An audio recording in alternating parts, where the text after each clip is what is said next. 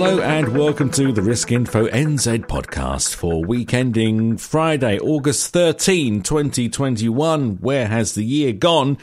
My name is Steve Hart and thank you for listening and downloading our weekly podcast.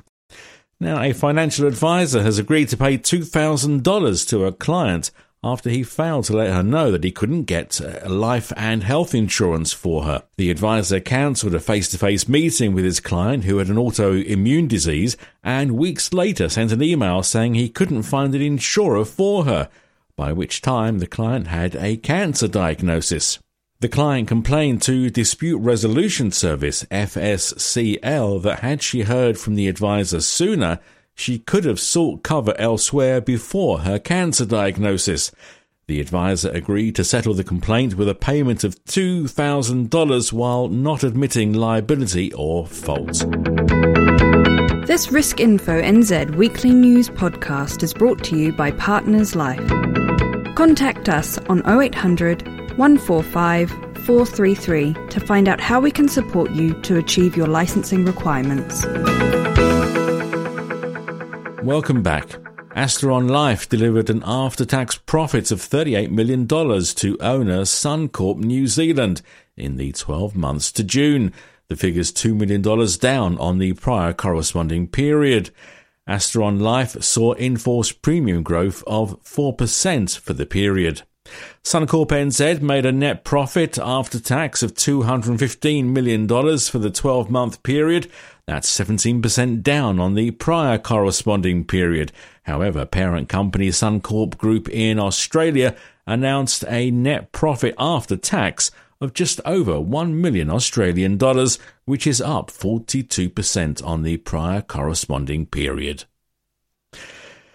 Partners Life is running a training course for financial advisors with less than 24 months' experience in the industry. The online course will be run over 3 days from Monday, September 27, and expressions of interest are sought by September 3. Terms and conditions apply. See the full story at riskinfo.nz.co.nz for full details.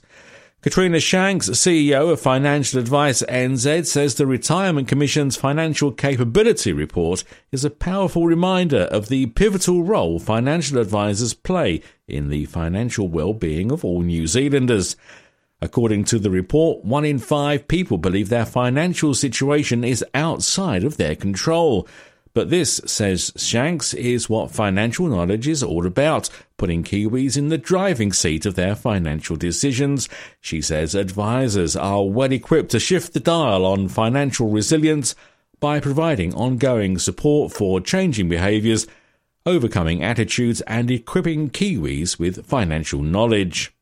And finally, following on from the purchase of Westpac Life NZ by Fidelity Life in July, Australian insurance firm TAL is to acquire Westpac's Australian life insurance arm in a deal that includes an exclusive 20-year strategic alliance relationship.